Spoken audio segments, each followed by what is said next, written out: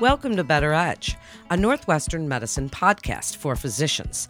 I'm Melanie Cole, and joining me today is Dr. Edward Schaefer. He's the chair of the Department of Urology and the Harold Binstein Professor of Urology at Northwestern Medicine, and he's here today to highlight transperineal versus transrectal MRI for targeted and systemic prostate biopsy. Dr. Schaefer, thank you so much for joining us today. Can you start by providing us a little bit of an overview of the PREVENT randomized trial and your role as the co-primary investigator and site lead at Northwestern?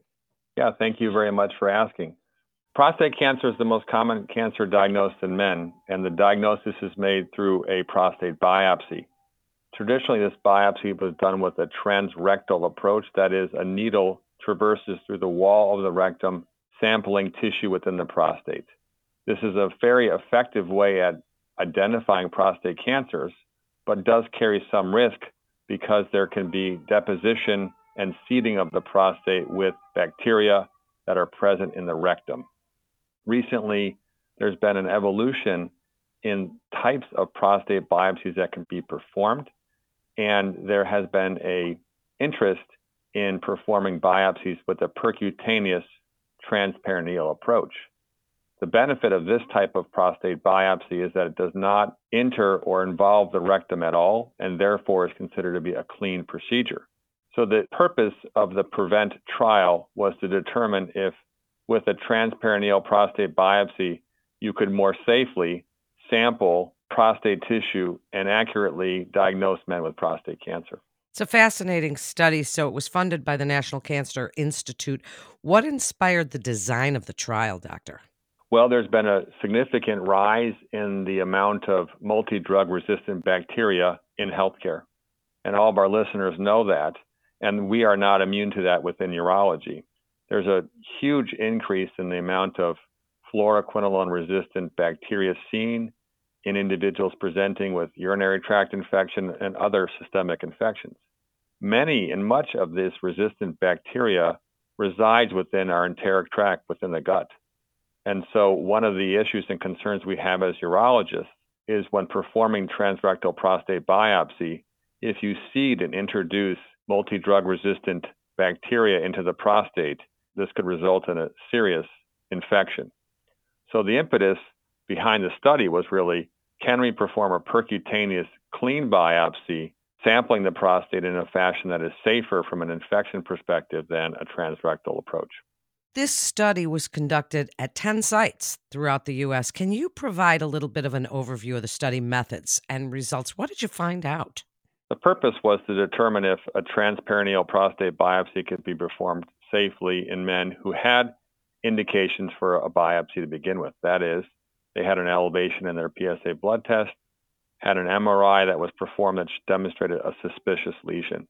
If they met that criteria at these different sites, including Northwestern, Johns Hopkins, Memorial Sloan Kettering, Cornell, etc., they would then be randomized to receive either a traditional transrectal biopsy or this more newly developed and evolved transperineal approach. So it was a one-to-one randomization.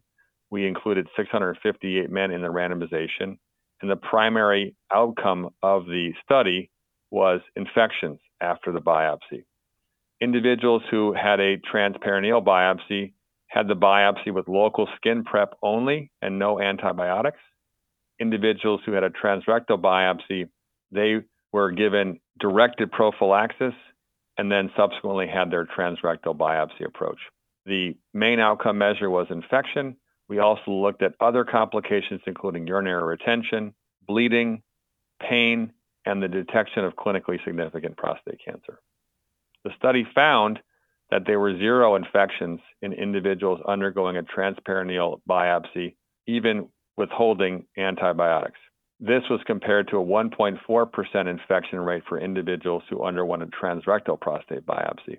So the difference between 0% and 1.4% in this study was not statistically significantly different.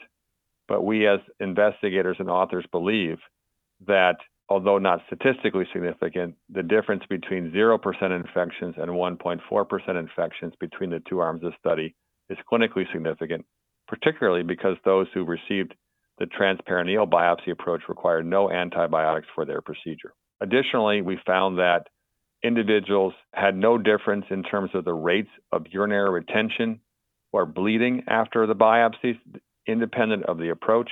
We found that the detection of clinically significant, meaningful cancers did not differ between both arms of the study, and therefore we were able to meet our primary endpoint where we evaluated whether or not there was differences in infection, and we can ensure that the transperineal approach did not compromise cancer detection in these individuals.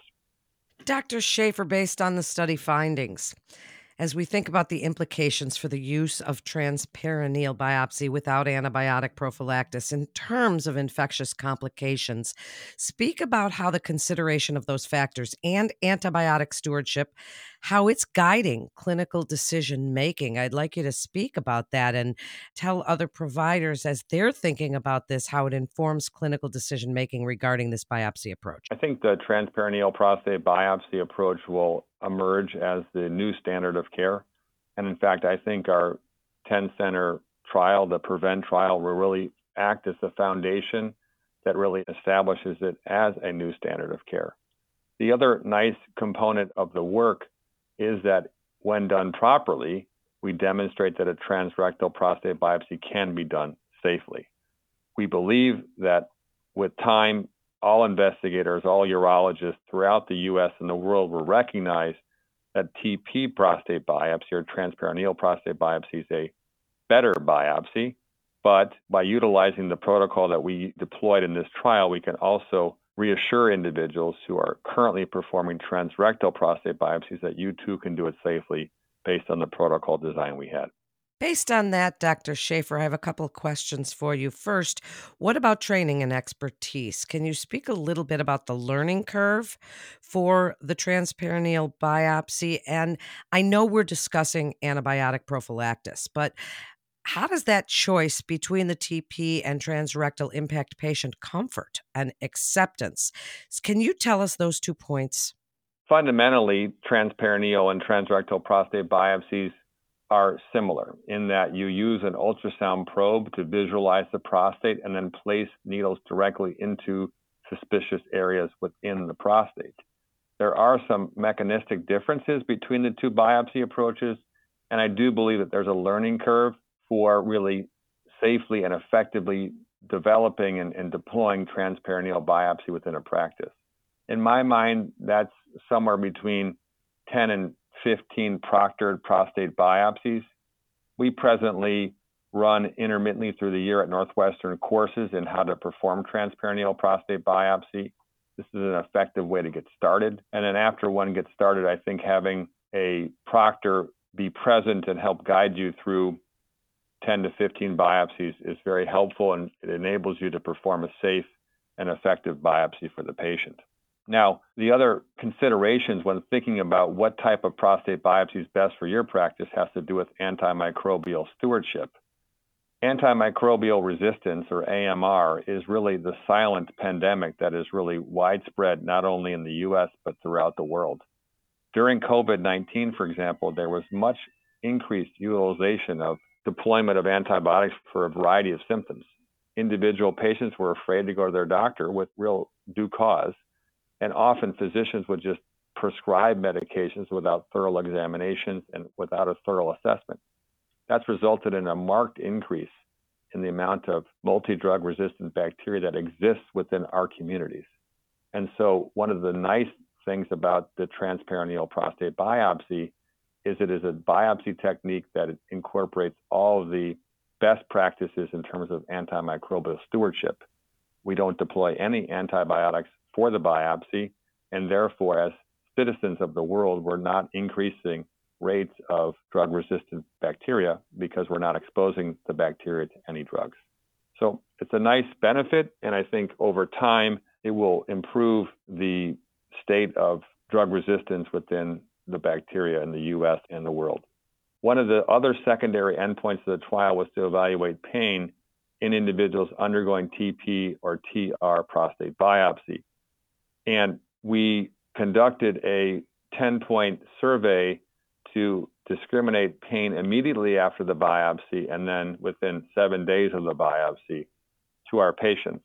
We did note on a 1 to 10 scale that people who had a transrectal prostate biopsy on average characterized the biopsy as having a 3 out of 10 discomfort level. Conversely, people who had a transperineal prostate biopsy reported their pain as a 3.6 out of 10. This is a statistically significant difference in pain between the two biopsy approaches. However, when evaluating this 1 through 10 pain scale, that change in pain between the two is not considered to be clinically significant. The good news is that the pain is completely resolved within several days, and by the 7-day post-biopsy survey, pain scores were back to baseline, which was 0 or 1 for all individuals. Dr. Schaefer, do you have any final thoughts you'd like to share with other providers looking forward to areas of research or technological advancements that you're most excited about? Do you have anything you'd like to share?